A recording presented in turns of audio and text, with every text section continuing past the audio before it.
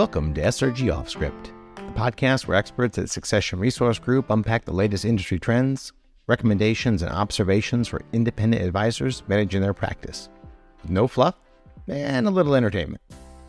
In each episode, we'll discuss ways in which you can understand and leverage the value of your business, grow your business through M&A, but also through an optimized organizational structure, improve and protect your business to create a sustainable enterprise that can hopefully outlast you, and lastly, preparing for your eventual retirement and how to maximize that result. So, we encourage you to listen in with whatever beverage suits your preference, and let's get to the forefront of industry trends with a fresh perspective to help you achieve your business goals.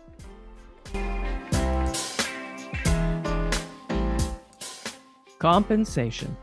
It's one of those topics we want to know more about because it's something that every business has or will struggle with. And if you aren't struggling with it, you probably aren't trying hard enough. Well, David Grau doesn't shy away from any topic, even one as challenging as compensation. I'm Patrice Sikora. David, M&A activity has continued to evolve and change, and you're on the forefront of that. But if you had to name one other major change you've seen in the industry, what would it be? Yeah, it's a good question because you're right. Mergers and acquisitions, succession planning has had major changes over the last 10 or 20 years. But the other big one, I would say, and it's kind of related to our topic for today, compensation, and even the stuff that we eat, sleep, and breathe, and that is mergers and acquisitions. It is the evolution of the practice to a business in our industry. We're sort of seeing this fork in the road where folks are opting out of getting stuck in the middle, which we love to see because that's not a great place to be in any business, in any industry. Opting for either A, the lifestyle practice, it is lean, it is mean, it is uber efficient, and it is built to their lifestyle. It could be literally a solopreneur all by themselves doing a great job for 60, 70, 80 households, high net worth individuals typically. Or it is the other side, building the enterprise, where they are empire builders. And there's certainly not as many of those as a percentage, but there is a surprising number of folks that when you look at those two options, they almost find that they've had enough success that they didn't realize they even headed down the right fork in the road, and they're focused on building an enterprise now, where really they realized they had gotten away from being a lifestyle practice, but I don't think until they really paused and looked up that they realized, oh, shoot, I'm kind of a part-time CEO. This is a legitimate business. And sometimes they're excited about that prospect. Other times, frankly, all of us at certain moments, they have this, oh shit moment, like, uh-oh, this is not what I set out to do, but you know what? It's kind of working. And I feel like I can see the light at the end of the tunnel. So biggest change is that fork in the road is folks being very intentional about building a lifestyle practice or a true enterprise. And out of that, you start to see things start to shape up like job descriptions. You start to build an enterprise or even a lifestyle practice, frankly, with a couple key roles. We're starting to see this evolution of even lifestyle practice starting to look a little bit and run a little bit more like a business. Simple one, mind you, intentionally, but still a business where they have a job description. As you start to have a couple of job descriptions, you back up and squint your eyes, that starts to look a little bit like an org chart. So they put together an org chart. You have an org chart, you start to have different people in these different positions. And as you grow out of that lifestyle practice into the enterprise, they start to end up having specialists. They get away from these generalists of trying to go out there and hire somebody who can source business, they can service business, and they can manage the investments. They're basically looking for themselves just 10 or 20 years ago, which is every now and then, don't get me wrong, they find somebody, but even a broke clock is right twice a day. It's not a great way to try to scale a business. And so we're starting to see these businesses now, as they create their job descriptions, they're starting to grow and they need more size and scale. They're creating specialists. Well, now all of a sudden we have a more narrow job description. It's a little easier to hire and train for that. And as a result, then bringing it all full circle, really helping support all of these efforts and initiatives and changes is the compensation. Getting away from grid-based pay for performance to a more sustainable living wage that, frankly, I think people coming out of college would even start to get excited about. And we haven't seen that in this industry ever. Where do they go for guidance on how to put this together? Where do they know where to start when it comes to compensation? Ooh, that is a tough one, honestly. I mean, this is also coming from the seat as a fellow business owner. Like, compensation is tough. It's not easy. It's not something you want to mess with. You don't want to get it wrong. And not just selfishly because you want to win as a business, but because generally when you have people and you have them for any length of time, you start to build relationships, whether you meant to or not. I mean, they become important people, certainly in your professional life, if not personal as well, but they do impact even the personal life. So it's important to make sure that you get guidance and support. So they'll do research. We'll see them go to places like Investment News. Investment News and the Moss Adams compensation study has been done for years. It's a good place to start in terms of calibrating a compensation plan or figuring out how much to pay somebody. The FPA has put out some great resources. There is a very small number, at least from what I have seen, and I've actively sought this out, and I go to a lot of conferences, and we work with a lot of broker-dealers and custodians and coaches. There's just not a lot of support on developing a compensation plan from somebody who knows what they're doing. Like, they have done this enough. They have the compensation research to help provide informed opinions. So there's a handful of consultants out there. I would tell you, Patrice, we only do it because it is so impactful to the other work that we do on succession planning and building a valuable business that it was almost painful to watch it come through the door on the valuation side of people getting this stuff. I don't say wrong, but for now, let's just call a spade a spade. Wrong. It's wrong, or it's suboptimal for what they're trying to build. It's incongruent where they're trying to build an ensemble enterprise team and they're paying people like solo siloed advisors, and then they get frustrated with the results, which is understandable. So honestly, I'd tell you, probably 90% of the compensation plans I see out there are homegrown. Like, it's trial and error, like so many of us. And then the other 10% work with a firm like ours or one of the other consultants out there, but there's just not a lot of support. I can see someone from a firm that, as you say, did it homegrown, suddenly looking across the fence and thinking, wow, I could do that over there. I mean, it's right. You're opening the door to them leaving. It really is. That's why compensation is such a tough thing, that messing with it could lead to you either, not getting candidates that you wanted because it's not competitive. It could lead to you overpaying somebody, also not really great long-term, certainly not sustainable. It could cause you to lose key team members that you don't want to lose, but also not changing it can cause you all of those same heartaches. So it's one of those things where I get why people are, cautious, why they don't want to mess with it. And frankly, it's an investment in the business that the owner is making when they bring on, let's say, that first staff person, which is generally one of the hardest, because you go from, just yourself to then deciding, I will take less money home next month and I'll give it to somebody else who next month will contribute nothing to the firm. In fact, will take time away from me and I'll have less money as a result. So it's getting those hires on board, being able to scale the business. That stuff is just really, really hard. And compensation is one of those things that it feels like as business owners, we're talking about it all the time. But I mean, when you go back to the fact that the employees, your professionals on your team, are the lifeblood of the business, it's kind of hard to not shine a spotlight on it and have to keep looking at it and talking about it. But if you do the compensation plan right, yes, you may revisit it, annually, like every firm does.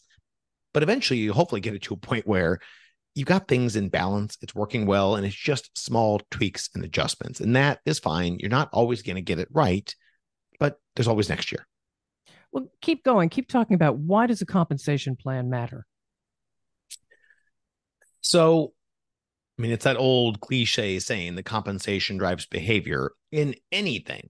You think about even just your children, as much as we hate to do it. Like, I will pay you to do chores. It's called an allowance. I'll pay you to read. Yep. You figure out what your currency is in your household, whether it's, earning screen time or whatever it might be. But it is one of those things that in a business, it will drive the outcomes that you are looking for, whether you meant for it to or not. So it drives how an advisory firm services clients.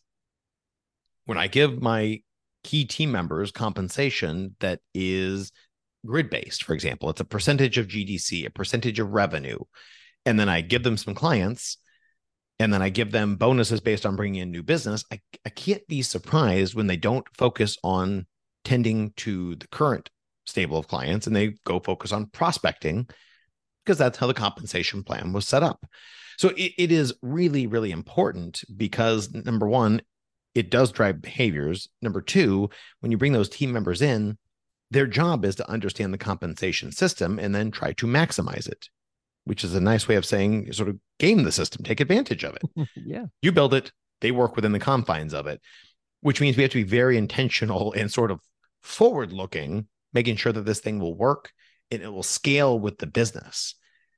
So, there are a lot of firms, we see this in the valuations again a lot, where the owners are paying the employees better than the owners. Not more, but better.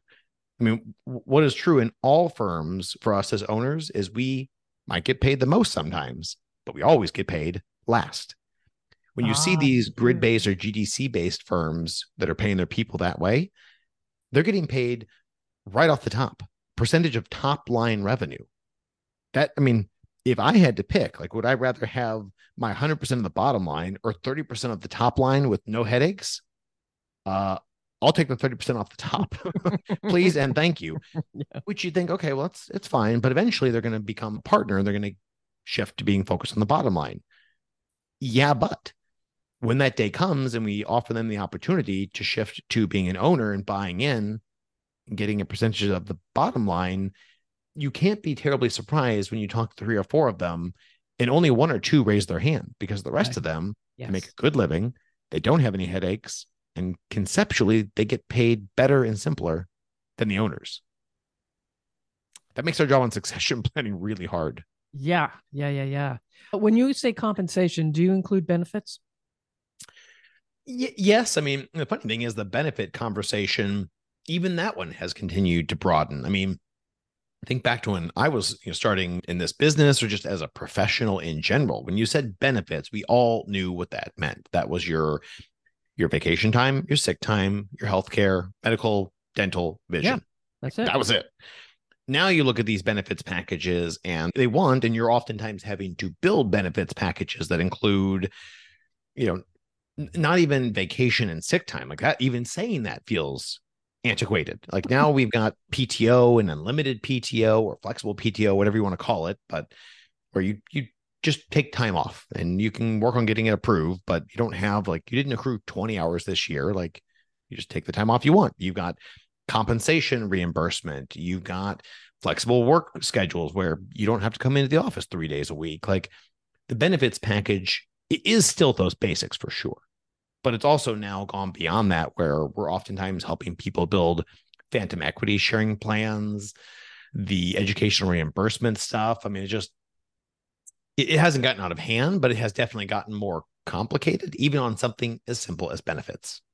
But something like that would seem to me, that would tell me that the firm is looking to the future. I want you to improve yourself and be here for me. Oh, yes, undoubtedly. And it's kind of funny because when we propose this to firms, because again, the benefit of, I think, working with us is we use form contracts. It gives us the ability to sort of look at the menu. Here's what other folks are doing around the benefits, for example, since we talked about that.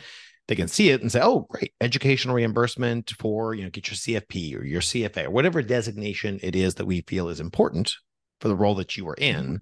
We will help cover your study materials. We will even cover your testing fee for the first time. And when you get it, we'll even provide you a one-time bonus of, $5,000 for getting your CFP, for example. That's not crazy. And then they see the next paragraph that we have in ours that talks about, and if you leave within the 24 months following the occurrence of all these things. Oh, yes. And they think, oh, well, yeah, that's right. I knew somebody who just did this for their team member, and then the person left and they were not super excited about it. So it's those things that, frankly, just, I hate to say it, but through trial and error over the years of having done this as a business owner and also working with clients, you take your lumps, but then you work on improving the deliverables for the client. So even things like that, yes, every owner wants to invest in their team. And I will butcher the saying, but there's a great saying out there on, CEO talking to the CFO, talking about what if we invest in our people and they leave? That's obviously the CFO talking to the CEO, and the CEO says, what if we don't and they stay? Ooh, I like that. Right? Like, Oh, yes. hopefully it'll make us all feel better when we pay, for the education for these people. And then they do a few years later leave. It still sucks. But what if they stay? Yes. Yes. Well, okay. What trends have you been seeing regarding compensation and advisors recently? I wouldn't say it has been an analog switch, but we have seen a pretty major shift, especially in the larger enterprise firms that, they're on the other side of this. They have achieved scale. They're doing great. They have redundancies, in different roles. They've got coverage in a robust organizational chart. They have all but left sort of the grid-based, the GDC-based compensation model and shifted to our framing for it. It takes lots of different shapes. We call it our BBP, base bonus profits. There's a base salary. There is a bonus. Obviously, bonus is pretty self-explanatory. And then there is profits. The base varies. I mean, if you look at it as I'll put them into two groups, farmers and hunters. Farmers service their operations. They're professionals in many cases, but they may also, manage the money, but they are not hunters. And I think hunters are pretty self-explanatory. Their job is business development, cultivate new clients, centers of influence, go out, do the radio show, do the seminars. Lots of firms, until they get that size and scale, they'll have kind of a hybrid, which makes the compensation a little bit harder, but still doable. But when you get to the size and scale and you can start really having people who you can just identify, you may not be a great hunter, but you are a really, really good farmer. And if I can get 5 or 6 good farmers in here for every great hunter, their hunter's job is just to bring them in and fill up the farmer's bucket of time. And then we'll bring in another one. We'll train them up. In that model, compensation for a farmer, for example, might have 70, 80% of their total comp, benefits aside, coming from the base. Mm-hmm. But you do still have a little bit of a bonus, for example, where the farmer's bonus might come from, if it's investment related, it's based on the investment portfolio performance. If it is based on a service professional, it might be surveys back from the clients, how they're doing. It might be uncovering new additional investable assets from the existing households. It is not for going and sourcing new business. You are a farmer. A, you're not good at it. B, you are really good at servicing the clients. I want to focus your time and effort there. And that if you are wildly successful, here's what that could mean for your compensation. As opposed to like a hunter, I want to give you a livable base, but I want to make sure that you have unlimited upside. That if you can go out there and you can shake trees and go elephant hunting, great. Why would I have you spend any of your time sitting in front of clients when I can pay somebody $60, $70 an hour maybe for that? I can't get a hunter to do it for that kind of money. So we're seeing a lot more specialization in that base bonus profits calibrated for the location and the role works really, really well, because that P part, the profit, is what sort of helps bring it all together. You've got the base for doing the job. You got the bonus for going above and beyond and to reward the individual. The profit is sort of your holistic measure of success. It's tied to the firm. It could be literally profit as in like they get to be an owner, maybe non-voting shares. It could be an LTIP, a long-term incentive plan, i.e. vested bonus program. It could just be annual profit sharing that you do discretionary. We don't have to overcomplicate or over-engineer anything, but usually that combination of the base, bonus, and profits, it's what we're seeing industry-wide when you back up and squint your eyes. That's where most of them seem to be at or headed. Let's bring this full circle to what you do, valuations. Does an IRA's compensation plan impact the value of their business? 100%. One way or the other, the value of an RIA is directly impacted by the compensation. I mean, it is the largest expense for a big firm, a small firm. It does not matter. Your professional staff, your employees, team members, or contractors They are in aggregate almost every business owner's largest expense in the professional services space. So when you peel that back then and say, okay, well, what if we did group them into so that base bonus profits where it is less tied to GDC or revenue or grid-based compensation, or the firm that pays their team members effectively all that way, but for maybe like the admin or ops people, when you take a look at the valuation, those that are paying their professionals on a grid-based payout, like a percentage of revenue, that is, if you think of a manufacturing firm, for example, it is the equivalent of your cost of goods sold. It comes right off the top before we get into looking at actual like gross profits. So valuation, it does the same thing. If I am a $10 million firm and I have $300,000 that I pay my professional staff on a grid, then really we're starting the valuation with a $7 million firm. Got it. As opposed to if we can do something, some version of that base bonus profits, when the firm goes from 10 million in revenue to 20, we don't see a direct scaling of the compensation. And the problem is in these sort of historical old school GDC based or revenue based grid systems, when the firm doubles in size, the compensation doesn't even double in size. That would have been nice. The problem is when it goes from 10 to 20 million, the producers get credit for that and they want a higher payout. So it almost actually starts to feel like you're paying taxes. And we all know how, us business owners feel about quarterly estimateds. Like it starts to feel like taxes where the more I make, the more I pay, both as a percentage and the dollar amount. And not only does that hurt just as a business owner, from a valuation standpoint, to go back to your core of your question, the value of the business, you will watch these two businesses and they will separate further and further. And when your goal is to build an enterprise, you may never get to a point where you want to take on like private equity. But I mean, the difference in value can start to be millions of dollars. Even, we're not talking about huge firms, just large firms. It's a big difference. A potential buyer looking at a firm and the way you've talked about valuation here, the different parts of it, different aspects of it. Have you experienced a potential buyer coming in and saying, I want this, but I need to tweak this compensation plan?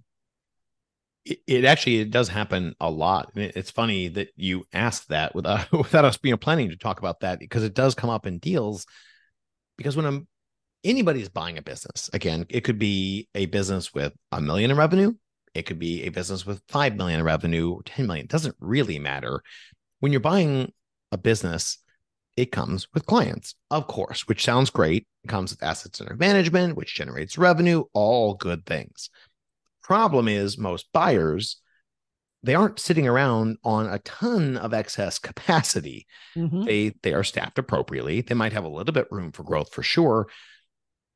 But what they're looking to do is certainly acquire the business. But from a scalability perspective, they like to pick up a couple of key staff people in this process, which will then let us not only retain the clients, but also be able to service them short-term and long-term. Right. Well, that sounds great. But if it turns out you haven't gone through and you haven't done the compensation studies and you haven't recalibrated, it gets really hard for a buyer to come in and say, well, Patrice, I'd love to buy your business. I think we have a ton of great chemistry. I think we both agree on that. But I'd like to pick up, your two key personnel that are client facing. But we do the compensation studies. I do the research. I do benchmark, and I've got a pretty well thought out compensation plan. And my people are maybe slightly overpaid.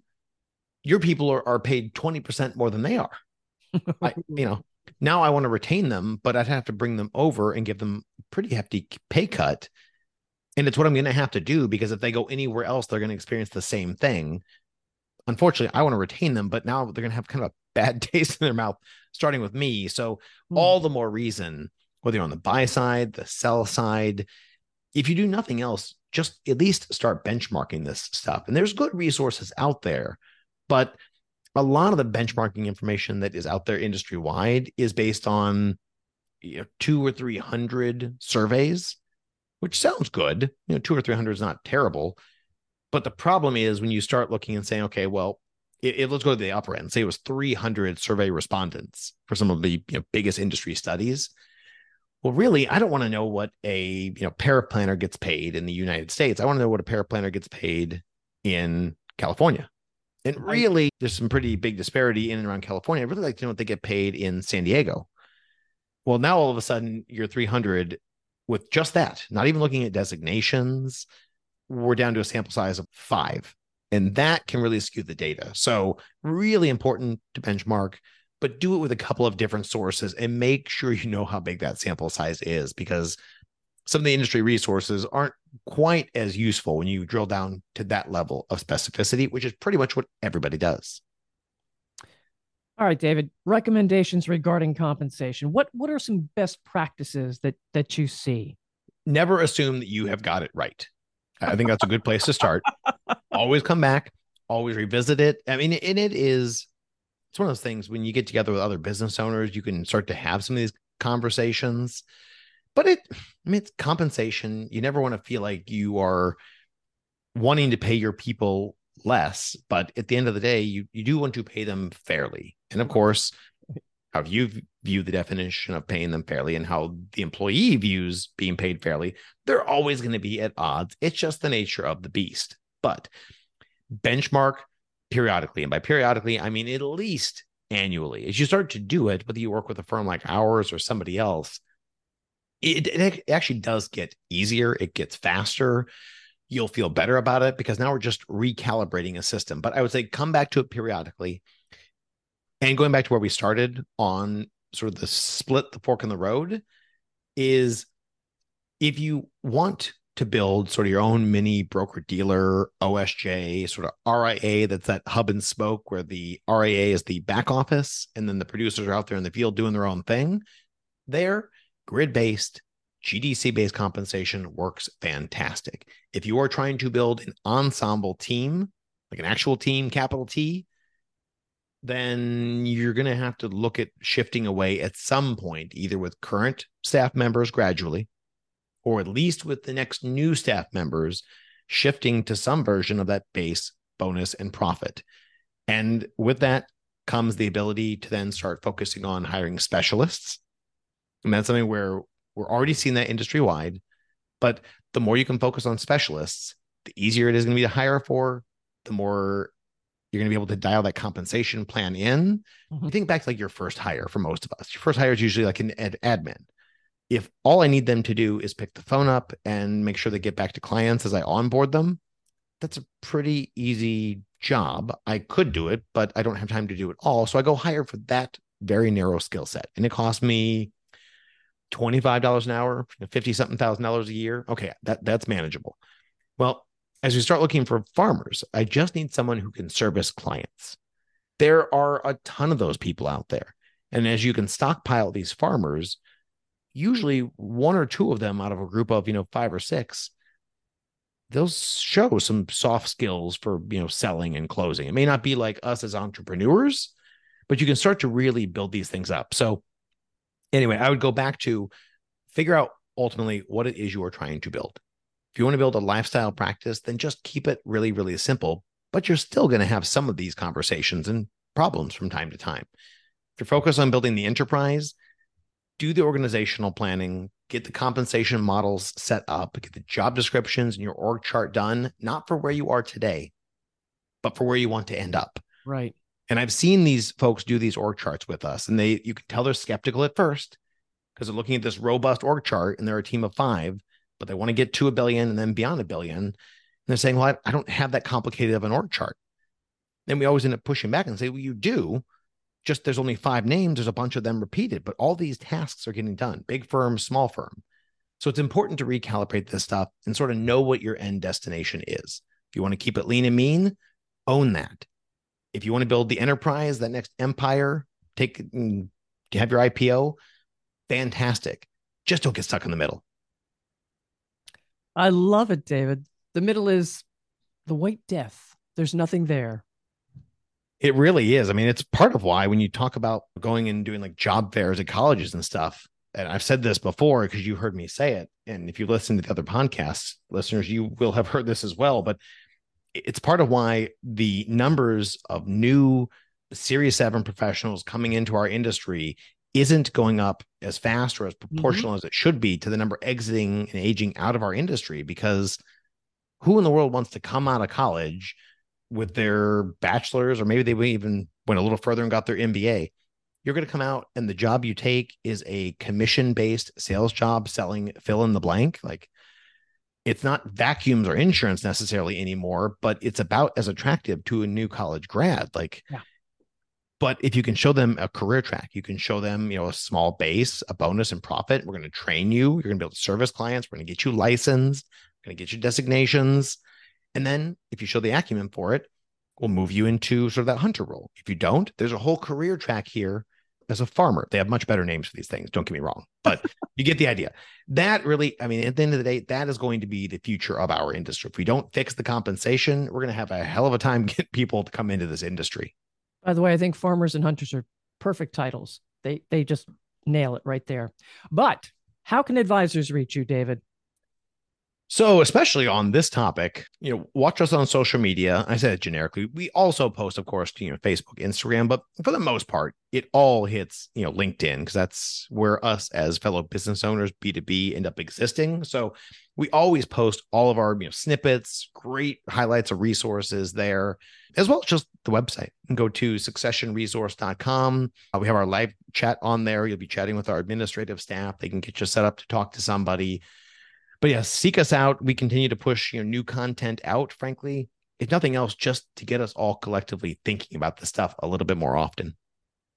Listeners, follow this podcast to get David's latest insights and share with others. Get the conversation going. Thanks for being with us. And that concludes another episode of SRG Off Script. We hope you found this episode both interesting and valuable. We encourage you to check out our website at successionresource.com, or of course, connect with us on social for the latest happenings at SRG.